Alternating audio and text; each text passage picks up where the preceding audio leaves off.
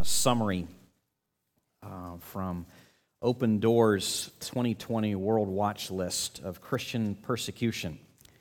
And it, again, this is just a summary. It paints a very sobering picture. Every day, 8 Christians worldwide are killed because of their faith. Every day. Every week, 182 churches or Christian buildings are attacked. Every week. Every month, 309 Christians are imprisoned unjustly for their faith. Every month. Remember, I know those are just numbers, and they just kind of have a way of rolling over us. Please keep in mind that when I said that 8 and that 182 and that 309, every one of those numbers has a face. Those are our lives that we're speaking of here. This world does not greet the gospel. And many of us can say that we know something of that, just personally in our own experience. Think with me, just the experiences that you've had of times where you were passed by. You know, maybe it was at school, maybe it was at work, in some social sphere. You were passed by because of some stance that you knew that you had to take. And as a consequence of that, relationships were put under stress. Doors were closed. Opportunities denied. Rewards that were justly yours denied. Perhaps even, frankly, when you just say rights that were yours were taken away. No few of us, at least at some level, can speak of some experience in this realm of just being able to know and acknowledge and nod in agreement when I say this world does not greet the gospel. Well, how do we respond to that? What do we do with that? Now, okay, as a minister of the gospel, you know I'm going to say, well, pray. Okay, that's kind of a stock answer, right? Here's what's not. Here's what may surprise you. How we're to pray. How we are to pray in the face of oppression, injustice, affliction, meted out to us because we are identified with Jesus. How we should pray is a whole lot different than we may realize. If you have a Bible, I ask you to turn with me to Psalm 129. Psalm 129, we're moving back into this series through what are referred to as the Songs of Ascent. This is a section here in this part of the Psalms, 15 of them, 120 through 134. We don't know exactly all the history as to how this compilation came to be put together, but we do know that the pilgrims, the Israelites, for centuries, as they would move together as a body from different towns and villages and such, north, south, east, and west, to Jerusalem for the annual festivals, for the pilgrimages, they would sing these songs together. The songs of ascent. To go to Jerusalem, you have to go up. Yeah, it's an ascent, just from just when you look at the map and the elevation. So the songs of ascent. And we are now in Psalm 129, which is getting at the answer to the question that we're putting it here at the house, before the house this morning. So in the face of oppression, in the face of injustice, in the face of affliction and persecution that is meted out upon us because we are identified in some way with the name of Jesus, how should we respond? Prayer, but how should we pray? How should we pray? Psalm 129. Greatly have they afflicted me from my youth. Let Israel now say, greatly have they afflicted me from my youth, yet they have not prevailed against me. The plowers plowed upon my back, they made long their furrows. The Lord is righteous, he has cut the cords of the wicked. May all who hate Zion be put to shame and turned backward. Let them be like the grass on the housetops, which withers before it grows up, with which the reaper does not fill his hand, nor the binder of sheaves his arms. Nor do those who pass by say, the blessing of the Lord be upon you. We bless you in the name of the Lord. Well, let's just pray for a moment before we go any further. Lord Jesus, thank you for this time. Thank you for this moment. Thank you for the way the Scriptures, the written Word of God, speak to the whole of life and our experience, to every experience we could have under the sun, including the hardships that we find in following you. The servant is not above his master, and you told us that. You made it very clear. We need to be reminded of that, and we need to be taught here this morning from your very word how to respond, how to pray. What does it mean?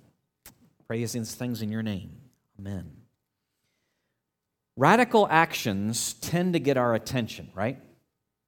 Radical actions, things that stand out by definition, tend to get our attention. Let me tell you of one that took place on June 29th, 1996. Keshia Thomas was 18 years old when the KKK held a rally in her hometown of Ann Arbor, Michigan.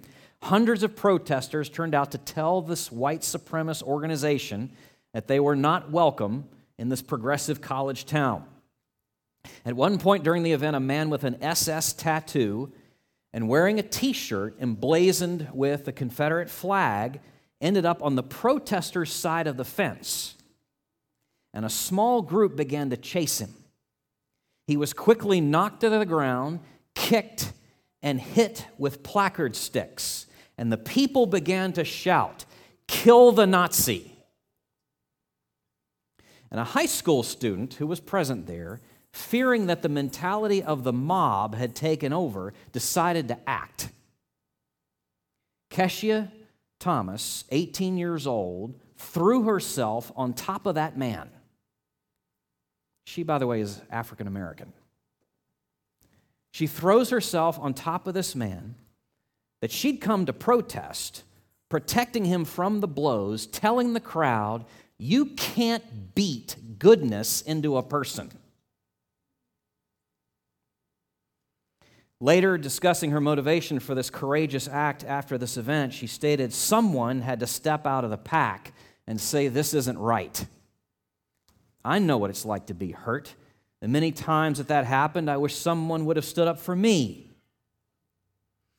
Mark Bruner, a student photographer who took a now famous photograph of Keshia's brave stance, added that what was so remarkable to him about what took place was who Thomas saved. Quote, "She put herself at physical risk to protect someone who, in my opinion, would have not done the same for her." Who does that in this world? Radical actions tend to get our attention, right? And it certainly got the world's attention in 1996, and that was before things could go viral, but in their own way in 1996 it did. It did. There was something there that just resonated with those who heard that news story and saw those photographs. Why? What is it that's resonating? Even as I read this and recount it to you, what is it that's resonating? Why? Well, it has something to do with the fact we know this. This is what the world needs. People taking stances like that on behalf of others. We know that. It's what the world needs. We also know we're made for that, to do this. There's a sense of rightness about it. But we need to go further and to recognize there's an echo here.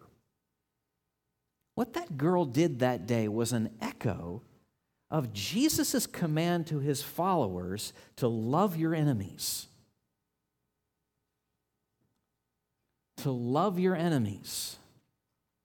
And that is a radical response to affliction, to oppression, to persecution, to hate. That is a radical response. It's so counterintuitive. I'd like to believe I would have done that day. I'd like to believe that. Radical, was such a radical response to oppression. Where would such a thing begin? What might be the roots of such a response, of loving our enemies? Now just take yourself away from Ann Arbor, Michigan, and whatever you're thinking about in terms of your enemies and people who hurt you in your past or in your present, or positioning yourself for the future. What would it mean? What would it take for us to do that? What are the roots of that? Where would it begin? Well, Psalm 129 shows us it begins with prayer. Its roots are in prayer.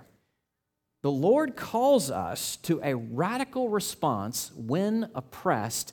That response begins with prayer. What kind of prayer? We see three things here.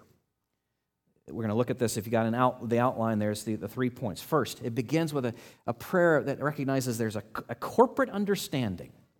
We'll unpack these as we go. A corporate understanding, an honest reflection, and a kingdom orientation. Okay? A corporate understanding, an honest reflection, and a kingdom orientation.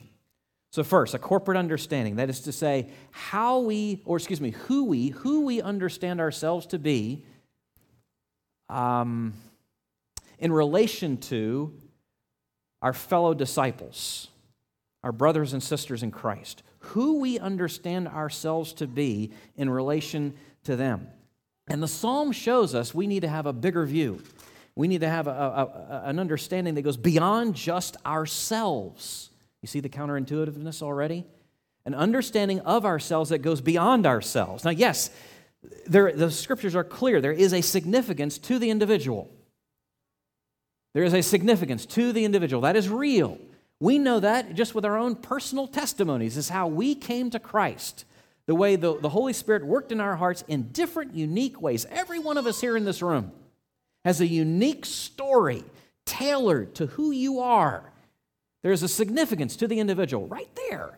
You read the gospel accounts, Jesus' conversations with whether it's the social outcast or the social hierarchy. It doesn't matter. But he speaks different ways to different people, all tailored to their need. And the Psalms, the particular Psalms that we see here, where it's an individual crying out to the Lord and how they're distinct, each one of them from another. Yes, the Bible does speak of the significance of the individual, but always with an understanding that the individual is part of a community. Always with an understanding that the individual is part of a community, and you see that just in verses 1 and 2. Greatly have they afflicted me from my youth. Let Israel now say, so this is the worship leader saying, hey, Israel, greatly have they afflicted me from my youth. This is a shared lament. It is a shared lament spoken by the people of the people. Our understanding of ourselves has to go beyond ourselves to recognize that we are part of a whole body. We have to see, as we understand who we are, to take into account the larger body. They're hearkening back, the people here are hearkening back to a shared experience as they reckon with this affliction. What affliction are they speaking of here? From my youth, their youth as a people, their ability to say, this is what our forefathers have experienced from the very beginning. This is who we are. This is what they did to us. To us, a historical corporate understanding. This individual expression where it says, greatly have they afflicted me from my youth, I'm going to use a big heavy word here. That's a personification. The individual expression is a personification of the corporate whole. Me really stands for us. Us here. Now, this idea of the need to see beyond ourselves, but rather to understand ourselves to be a part of a larger body, is not just something that you see in the Psalms. It's not just something that you see in the Old Testament. It's carried right on over into the New. Right on over into the New. If you want to keep your thumb here in Psalm 129, let's go to 1 Corinthians 12. 1 Corinthians chapter 12, where Paul states this startling fact. It makes clear the startling reality. 1 Corinthians 12, verses 26 and 27. If one member suffers, all suffer together. He's speaking of the church in Corinth. If one member is honored, all rejoice together. Now you are the body of Christ and individually members of it. And that's why when the one suffers, they all suffer. When the one rejoices, they all rejoice. And this idea, this dynamic is why in the book of Romans, you're going to go to Romans 12. It's why we see in Romans 12, it's what fuels Paul's command here. Romans 12, verses 15. Rejoice with those who rejoice. Weep with those who weep. Live in harmony with one another. Paul is showing us here just the very same thing that Psalm 129 is speaking of here. That in response to affliction, oppression, persecution, whatever form it may take, that comes upon us because we are identified with the name of Jesus, there's still yet a sense we need to identify ourselves with the larger corporate body or larger corporate realities here. So, let me try and illustrate this. A guy by the name of James Wetmore is an engineer and a social researcher at Arizona State University. And his lane that he runs in with his research is the Amish community, especially their use of technology. I'm going to read you an excerpt from an interview with Wetmore. The reason the Amish rejected television is because it is a one-way conduit to bring another society into their living rooms. And they want to maintain the society as they have created it. And the automobile as well. As soon as you have a car, your ability to leave your local community becomes significantly easier. You no longer have to rely on your neighbor for eggs when you run out. You can literally take half an hour and run to the store. In a horse and buggy, when you don't have your own chickens, that's a half-day process. So Wetmore, picking up on this, says, well, I asked one Amish person why they didn't use automobiles. He simply smiled and turned to me and said, look what they did to your society. And I asked, what do you mean? Well, do you know your neighbor? Do you know the names of your neighbors? And at the time, I had to admit the fact, I didn't. Now, I'm not advocating chucking your TVs and selling all your cars. It's meant to make a larger point and to encourage us to ask some questions. How do we see ourselves? Specifically, Christian, how do you see yourself? As a single, solitary individual or the member of a larger body? Psalm 129 points us that fundamentally we need to be understanding ourselves as members, yes, but of a larger body. Reckoning with, some of you may be familiar with, is the number of one another's that Paul mentions in his letters. There's so many of his commands in Paul's letters that you can't possibly fulfill as a single solitary Christian.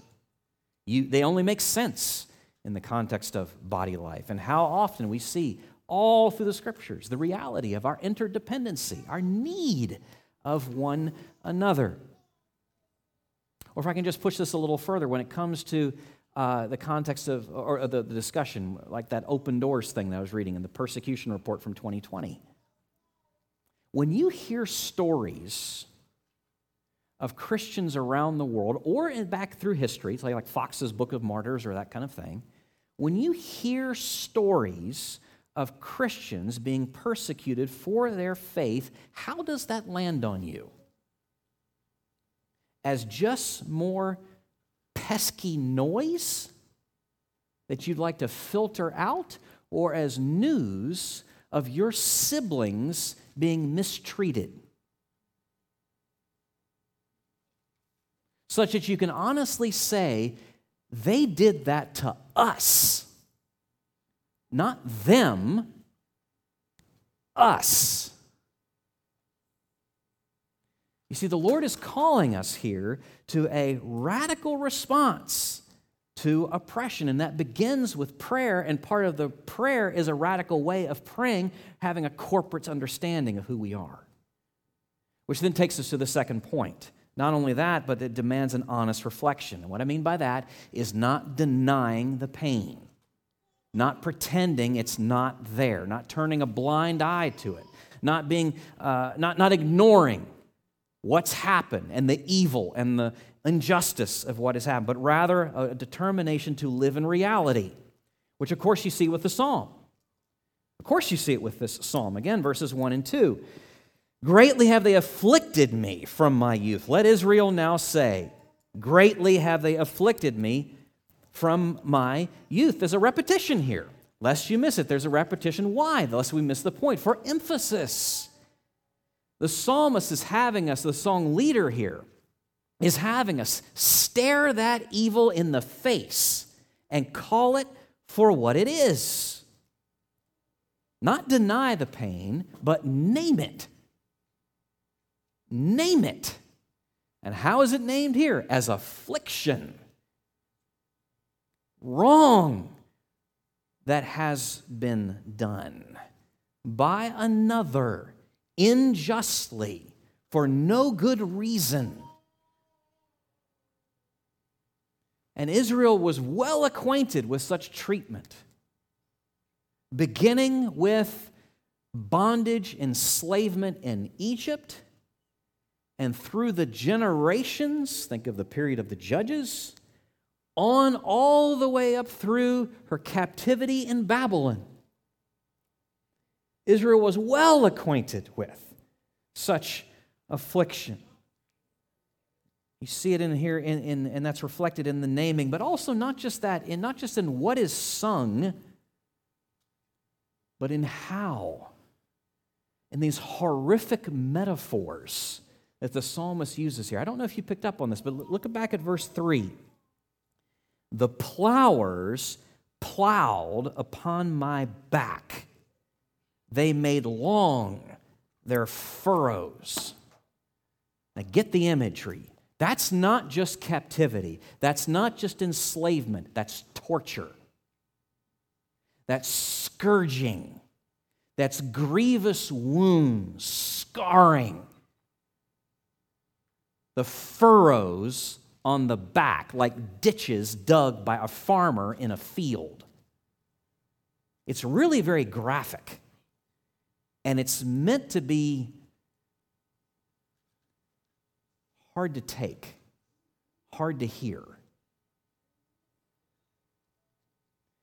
Such honest reflection when you think about it, well, that in prayer, that too is part of the radical response. Being that raw, being that open, being that honest and transparent. You know, counselors will tell you that there's tremendous power in naming a thing, in being able to say, it's almost like an ownership when you can label it, when you can call it something true. There's tremendous power in that. When you can grapple, finally, putting it in the right bucket, what emotions are storming within you, what experiences you've ached through, what trauma you've experienced.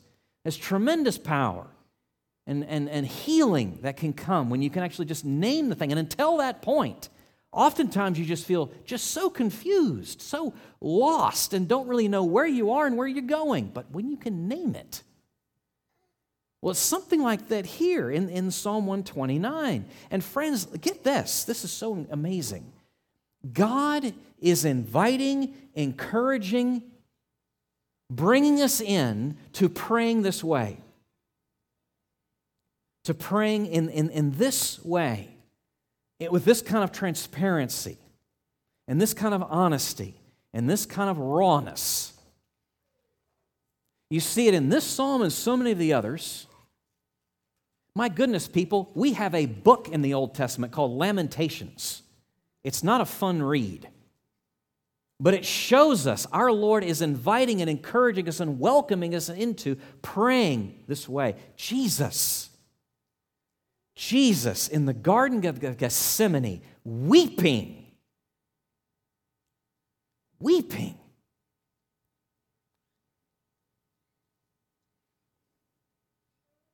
Think about the message we sinned, when we are unwilling to be this honest.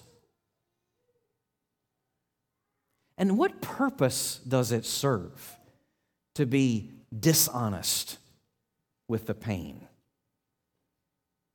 We as Reformed Presbyterians are rather fervent about our confession that God is God over all things. Over all things. And we can trust Him with all of life. Can we not pray to Him in that way? Are we not being beckoned to do so here in the Psalms? Well, let me just come at it from another angle. The pain has to be dealt with. It's not just going to dissipate, okay? It has to be dealt with.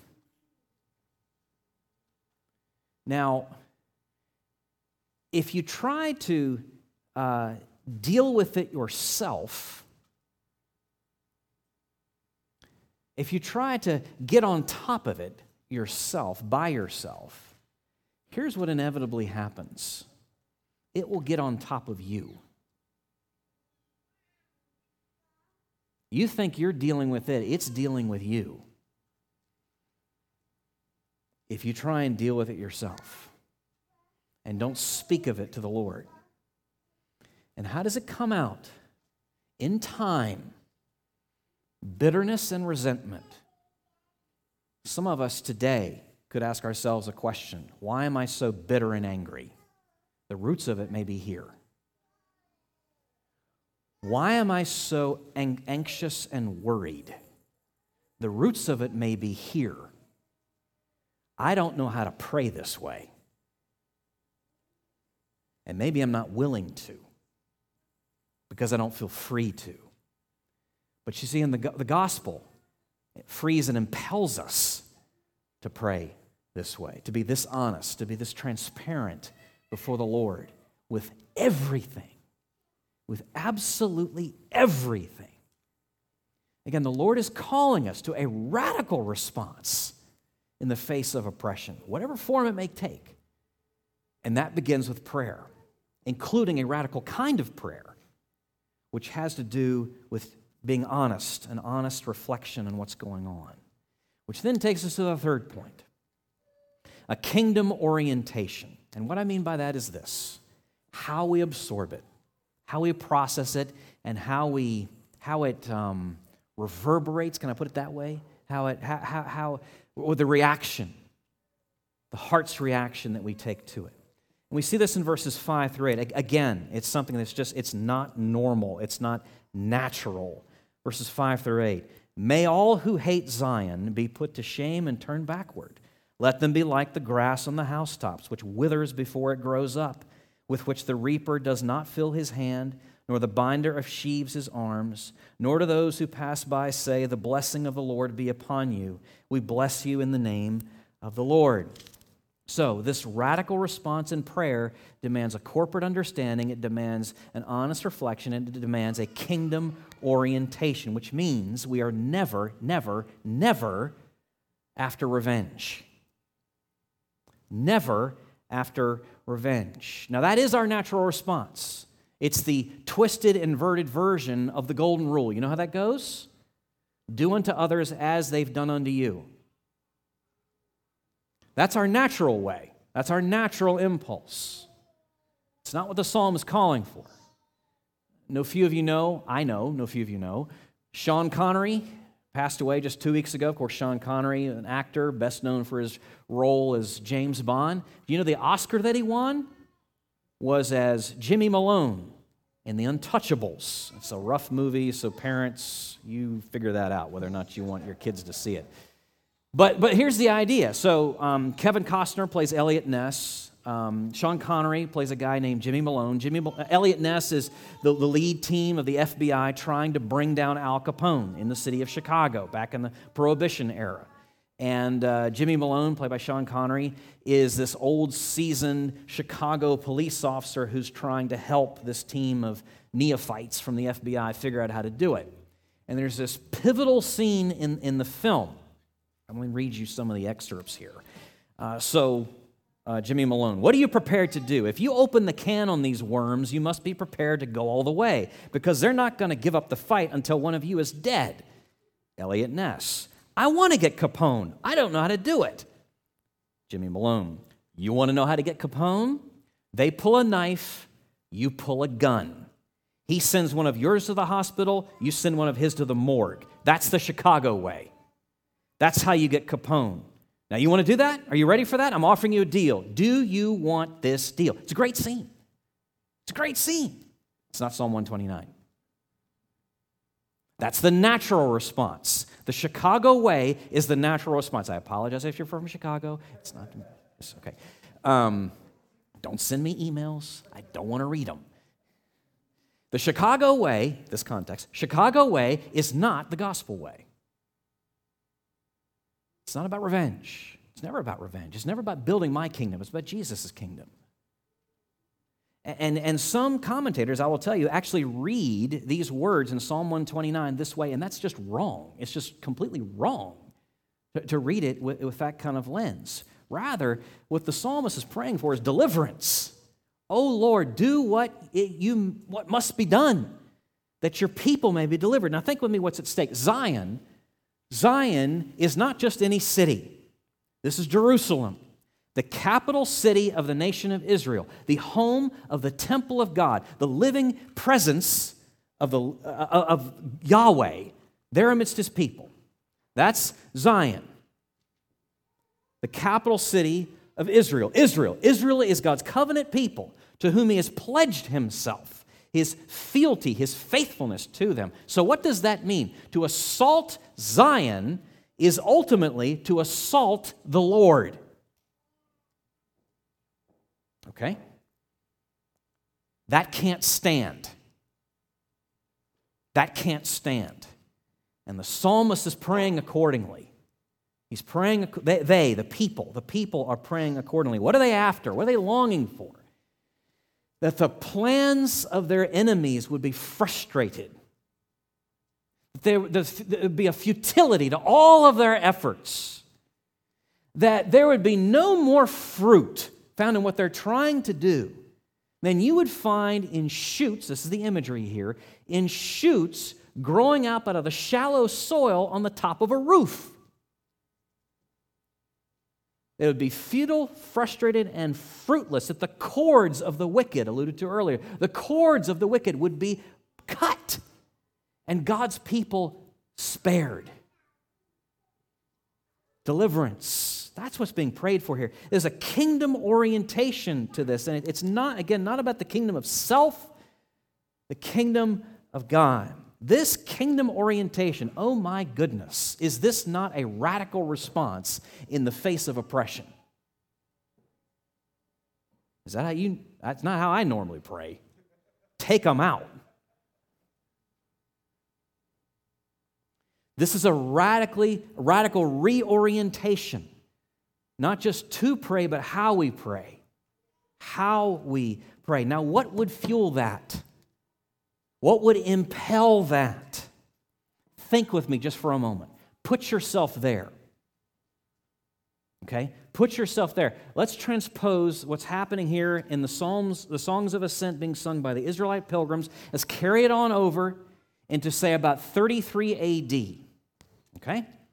You are traveling with Jesus and his disciples on the way to festival. You, with Jesus and the disciples, are singing these songs. You are singing together Psalm 129. Whose voice do you hear singing these words?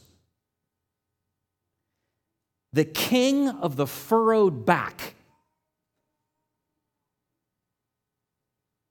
As you reflect upon weeks, months, years later, that experience of singing with Jesus on the way to temple, Psalm 129, who have you heard singing these words? The king of the furrowed back. He knows the oppression of affliction. He bore it. He stood in our place, was bound with the cords of the wicked. John spoke of paradox, that we might go free. By His stripes, as Isaiah says, we are healed. And He bears those scars, the furrows on His back for eternity. Why? As eternal reminders of His love for you and for me. That we could know now, in this moment, in the midst of whatever we're going through, that truly, with that King, we can trust Him in everything with anything.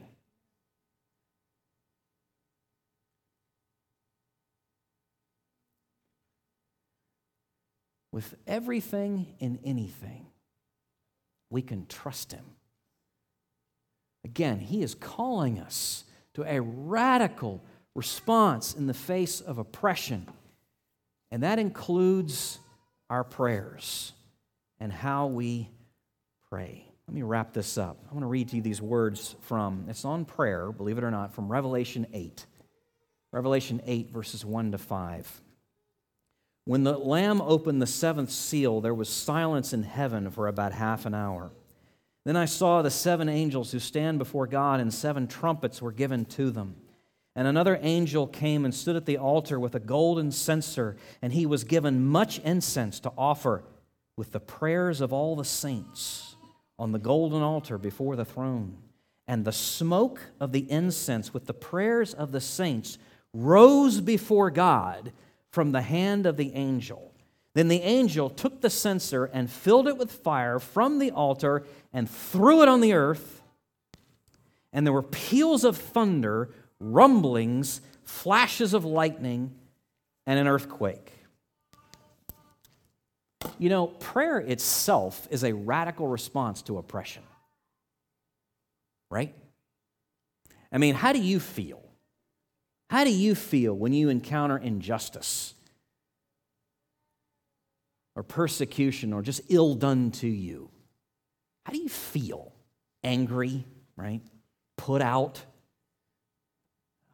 resentful, bitter, out of control, scared just a little bit, you know? What do you want to do? You want to respond, you want to strike back, you want to rally the troops. There may be a time for that, okay? Don't hear me saying what I'm not saying. There may be a time for me, and the God of justice is never served by allowing injustice to flourish. There could be a time.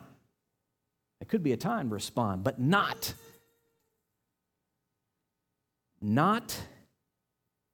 until we've prayed. We're not ready to make the first step until we've prayed. Not just because of prayer's impact and effect and transformative effect upon our own hearts. Oh, there's that. But also simply because of this. This is why I read from Revelation 8. Because we're putting feet to our faith when we pray.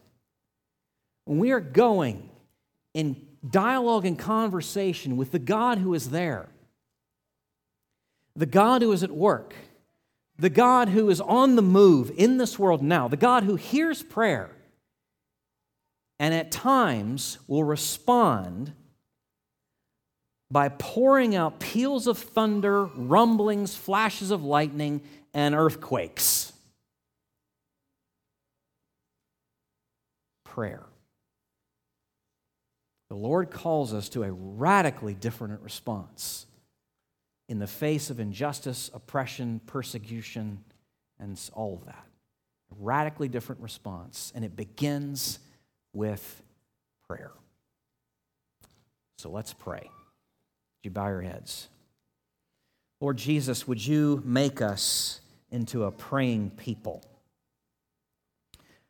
ever aware of your living, real presence with us, your favor towards us, your ear turned to us, that we would have assurance, such assurance that increasingly our instinct, our impulse would be to pray.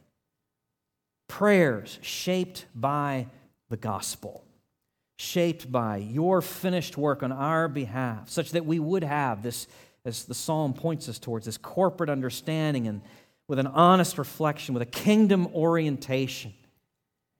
Oh, Lord Jesus, deep change is needed. Yes, in our culture. Yes, in our society. We are so fractured. But it has to begin with the church. So, Jesus, would you bring revival?